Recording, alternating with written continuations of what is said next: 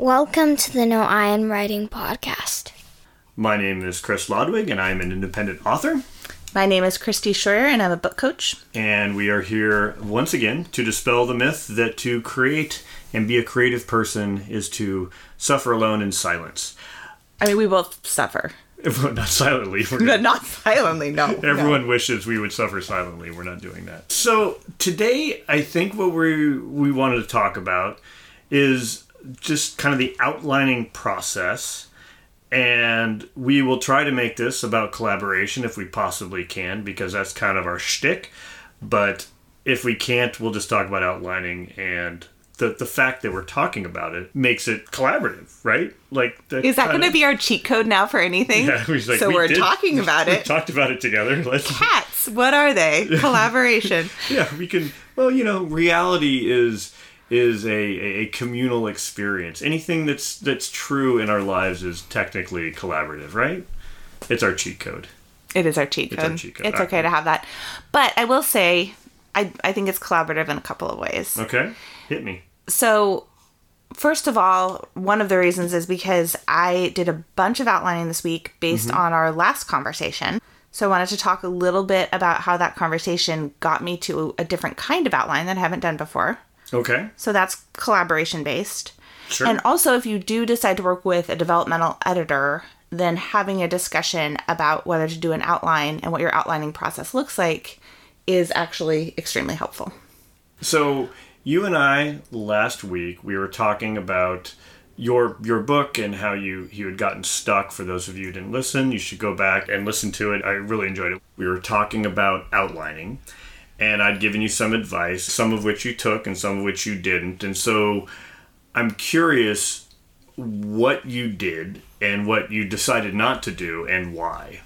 So I came from that conversation with a specific plan, and I didn't follow the exact plan, but what I found is that it did help to unstick me in a lot of ways. And I kind of came up with a parallel plan or parallel mode of continuing that was really helpful. So one of the really useful parts of our conversation for me is that I had told you that I had a fairly good sense of the internal arc of my character, where she began and kind of the arc of development that she went to and how she changed by the end. And so one of the very useful pieces of advice that you gave me is, okay, if you have a good sense for the internal arc, then spend some time mapping the external arc to that. And so what I intended to do after we had that conversation was to make kind of a visual outline, and that is to write down the internal arc and then to match it with the external, because that's kind of how I think of the movement in my head. What I did instead ended up being really useful, and I think it's a good kind of lesson in flexibility. We've talked about kind of writing to your brain and how your brain worked. I went into it intending to do what we had talked about and doing something very related, but also slightly different. And so what I did is I just wrote a stream of consciousness outline. So I set my timers, and I like my timers, set some timers, and basically just did a brain dump of cause and effect. And so I have two different points of view, or actually a couple of different points of view in my novel. And so what I would do is I would say, okay, the main character did this. And then this other point of view character is watching her, and he reacts in this way, and he does this slightly chaotic thing, and then she reacts back at him in this other way. And so it was very much a chain reaction outline, and it was extremely chatty. And so it was just me talking to myself in my interior voice and making notes about things I wanted to add, little points that might be helpful later on. And so I tried really hard not to think too much about minutia versus larger points. I just kind of put everything that was in my head down on paper. And I made it to the end. It took me about 3 days. And so I would just make myself push forward every day, because that was something that we talked about, is just moving forward. And so I was about an hour each day of writing in 3 days, and I made it kind of from that start point. An hour each day? Yeah. Fantastic. That's really good. Yeah, and so that was also good just for stretching my ability to sit with my own thoughts and feel squirmy about it, which is something I also struggle with. Did you go out of town to do this, or where did you do this writing? I didn't. I did this at my house. Mm-hmm. And then I did go out of town and do a little mini writing retreat to work on scene writing, which is extremely hard for me to do in my everyday life. I think I'm training myself to do it. I think I'm getting better at it. But it's hard for me to absent myself enough from my own life to immerse myself in this other world when there's a lot going on. But I did find that the stream of consciousness writing I could do at home. I didn't make up stream of consciousness outlining by any means, but there's another great podcast called Writing Excuses, and it's really wonderful. It's one of my favorite writing podcasts. They do something we can't. They have panel discussions in 15 minutes. I don't know how they do this.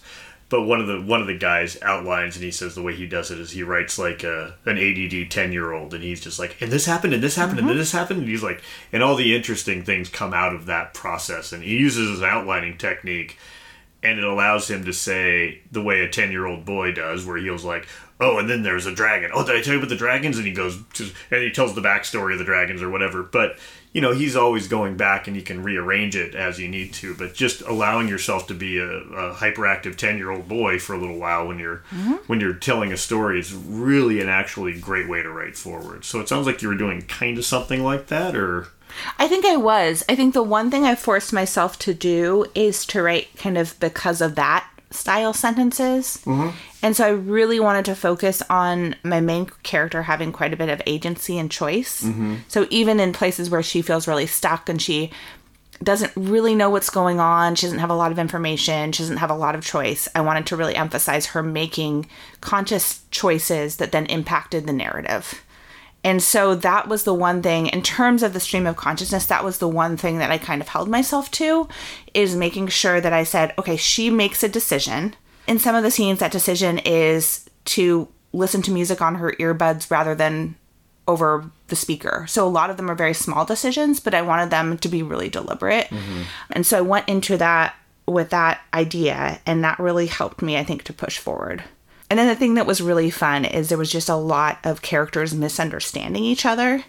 So there's a lot of escalation that came from misreadings and misunderstandings, which I think is really fun. And I think it's kind of how reality works, or how relationships work a lot, where you read something as maybe a bigger deal or sending a different message than it really is. And then you escalate, and then the other person escalates. So that part was really fun. I was writing one of the scenes, I think, this morning in my book where... It's one of those scenes that's really fun to write. It's also a misunderstanding scene where two people get up onto a stage to make a proclamation, and everyone thinks that they're actors, and they're like, do something interesting, and they're like, we're not actors. Like, it's this whole misunderstanding thing that's kind of fun. So I agree. Misunderstanding is a really fun thing to play around with. So two realities kind of missing each other, like trains in the night. It's yes. Kind of fun. Well, you hope trains in the night miss each other. You do. If they don't miss each other, it's really bad. It's a different kind of story. Yeah, it's a train wreck. Sorry, not funny. Train wrecks are not funny. Wish there were more trains. Train wrecks are not funny. We do wish there were more trains. Train wrecks aren't inherently funny. That is true. They're really sad and depressing. Yeah. But the joke was funny. Because most jokes are tragic. Yes. That's what makes jokes. Yes. If you're a terrible person, like me. That's what... Well, you joke about things so that we don't dissolve into a puddle and never get up again. Yeah. All right, so back to outlining. Mm-hmm. And I think this is an interesting and important point. I came in, I put on my expert voice, I gave you a lot of my opinions, and you didn't follow them, which is important in two ways. One is the writing to your mind thing that you said, but there's also, as being somebody giving advice, you need to know that your job is to poke at things and not to be an expert that should be respected, if you get my point. Like, it would be very useless, I guess is probably the word we'd want to use for that. Unuseful. It's a funner word. Go for it. And I endorse, as your editor, I endorse this neologism. Get the little, like, endorsed by the Scheuer endorsed word. Yep. Unuseful. To get bent out of shape about the fact that somebody doesn't listen to you. It's like, that's not really the point. The point is to push somebody over a hump that they're stuck on and move them forward. And a lot of times when you're giving me feedback, my reaction's like, I'll show her. Not really, but there's this sort of thing like, that's wrong. I'll do the other thing. And it doesn't mean that the information that your collaborators give you is bad. It means that they reframed it for you in a way that moved you forward. And I think that that's a really important thing. So that's a massive success. So I think that's great. It felt very successful. And the interesting thing is, just to reframe that a little bit, it felt like I was listening, even though I did something entirely different. Yeah, no, absolutely. In the sense that, and I think you and I have talked about this, kind of the essence of coaching is clearing the way and allowing people to do their best work and giving them some guidance on what that might look like. And so, again, I went in intending to do one thing. I ended up with something else that actually worked really well for me. And so I think the lessons from that are that it's really good to talk to other people about your writing. I was really scared to do it. Like, that's not something I usually do. You mean that style of outlining is something you don't usually do? Like, no, telling other people about my book is something I don't actually do. Oh, yeah. Because I'm much more comfortable being in the kind of teacher and editor role. And so it was scary for me, but I was really useful, just the act of doing it. And then I liked all of your feedback a lot, and again, intended to follow it, but I think what I learned from that is two things. First of all, it's good to be flexible when you're writing. I'll say that. I think that if I had outlined the way I was intending to walking away from our conversation, it wouldn't have met my energy where it was. And it wouldn't have been what I needed in the moment. And what I needed was that kind of free writing energy. And that second of all, that the process of coaching is sometimes different than the process of advice giving, in that you really want somebody to start coming up with their own solutions. And I felt like that conversation both illuminated some things to me about why I was stuck and also helped me to come up with some solutions that would work really well for where I am in the moment. I didn't tell you this at the time, but it's kind of funny that you should say that. So I took a class at work called The Coaching Habit. And the reason is because I'm actually not a very good coach. I'm a pretty good advice giver and I'm a good problem solver, but I'm not the best coach. And this class teaches you a couple really great techniques. And literally what I did was, while you're talking, I pulled up my 6 questions that I'm supposed to ask people when coaching and taking a step back. And I was looking at those while I did that, just so I wouldn't do what I usually do, which is blather on and give a bunch of advice. And it was really interesting that, I don't want to call it the science of coaching, but that idea of how you can poke at people and draw them out through coaching techniques, I think it was really interesting. Coaching is very hard to do. It involves shutting up, which is very difficult for me to do. So anyway, so that was what I was doing. So interestingly, this isn't really a conversation about outlining, which is what you had said we wanted to talk about. And I don't think that's really what we're talking about. What we're talking about is we had a 2-stage coaching session. We had one where you were being forthcoming about the problems you were experiencing. I did my best to be a coach instead of a mentor, and that is a different thing. They're both great, but they're different. And coach you through it, and now you're talking about how that moved you forward and how you took that feedback and made it your own, which is fantastic and great. So I think it's really wonderful. So yeah, I think that was really effective. And then I think you did a really nice job asking questions and sitting back. I think that because you and I have talked about writing for a while and I think are pretty comfortable about it, is I don't think I found myself feeling very defensive very often, because I was kind of checking that during our conversation. Because again, I don't talk about my own writing process as often. And it was really nice to be able to have a conversation and to feel like I could take what was useful to me, that I didn't have to take everything, but that it felt like a gift to have somebody focus on something that I cared about. And so I really appreciated that. So I think it's also a testament to us having worked together for a while, as well as Steve like framing it really well. So I appreciate that from both angles.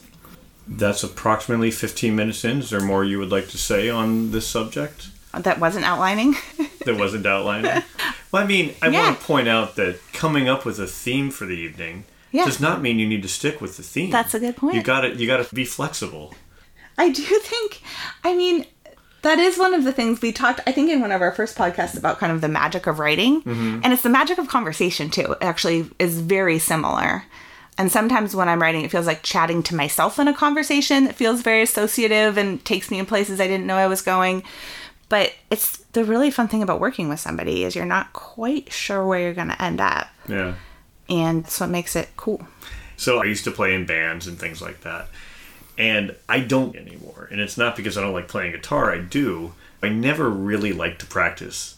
I love to play with people. I'm not a jam guy. I'm not like in Fish or the Grateful Dead where I'm going to like jam for 25 minutes. You're not in the Grateful Dead? Not anymore. Okay. This entire conversation was based on a lie. Yeah, but I really enjoy that sort of improvisational way of writing music. It's very collaborative, and that's kind of how I cut my teeth in writing music. And when I don't have that, I don't really play music. Mm-hmm. And I've always described it as a conversation. It's like listening to the different people around you and what they're doing and filling in the holes that they leave or don't leave. And I've always thought that was really fun. And that's one of my favorite things about conversation. I have a very high rate of speech, and I love coming across people that can meet me there and we can pile on. Being my cousin, I think that we have some of those same genetics, and that's why it's so fun to talk to you. To reconnect this back to outlining a little bit, I do think that for both in music and writing, having a sense of structure, having an underlying sense of structure. Like chord structure. Exactly. Yeah. And there are genre expectations, there's storytelling expectations.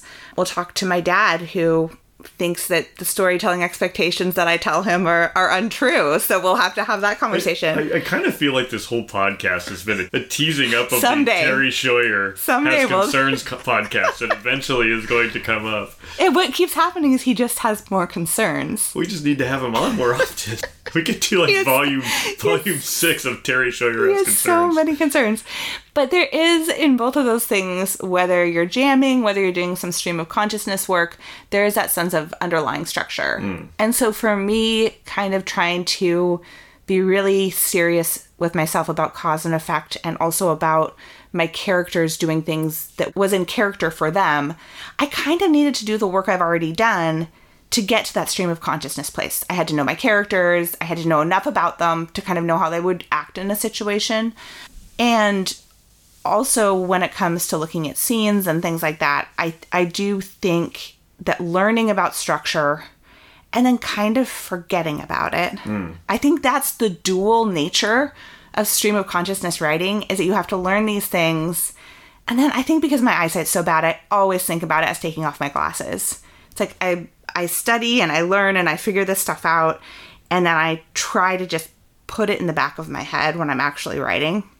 So I do think that the rules and structure can be really helpful, but I also think that letting yourself go, especially when you've done a lot of that work, and letting yourself riff on things, letting surprises come in, that's really such a fun part. I mean, that's one of the most joyful parts of writing. And I think it's the most joyful parts of reading, too. I think that in order to play with someone's expectations, you need to know what someone's expectations are. Getting back to the music metaphor, if you expect something, if it ends on a minor note and you expect it to then resolve to a major chord at the end, and then you go to like a dominant 7th chord or something, and you're like, oh, that wasn't quite what I expected, but it was really cool. You need to know that they expected it to resolve to a major chord in order to do something amazing. And I think that's probably true of writing, too. So getting back to all of this and maybe finding a way to resolve, what is your takeaway from the experience of getting the feedback, going through trying to pay attention to the feedback? What would you like people out there in Radio Land to know about that process? And I think I would like people to know that it is hard to be vulnerable about your own writing, but it's important.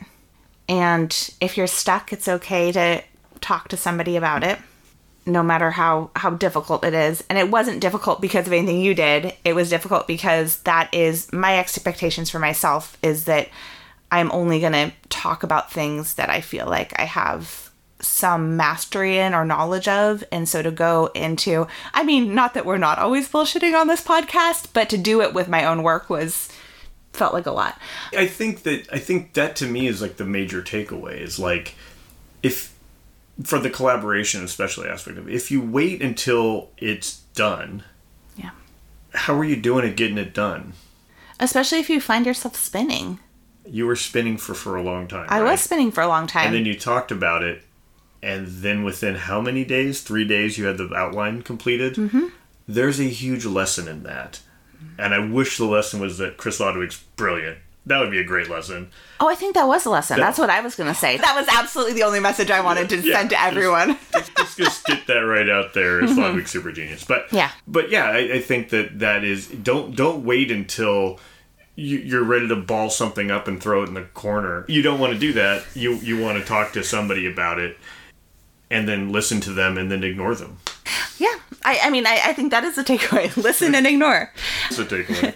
No, I think be a good listener. Be responsive. And I feel like I was. I took notes. I listened to our podcast and I took notes. It was actually really useful to have it recorded. Yeah. It was actually really useful. So I think listening, being responsive, and also being open, and then also being flexible to your own process. So if you find something that works, just lean into that. And when it comes to structure, it's great to know structure. It's great to talk about structure. But then at some point, it's also good to kind of let go and let your brain do some of the work that it's been kind of trying to do all along. Yeah. So. Yeah. As you're talking about your process, and you with the capital Y, is it capital U? Because that's how I spell. Capital Y. Mm-hmm. I personally find it very helpful to not have a process. Like, I go through processes. Yes. I have quite a few of them. But on any given day, I will literally do a very different thing. And getting away from that idea that I have this way that I do it, that way is not going to work every day. And you need to say, I know I'm an outliner.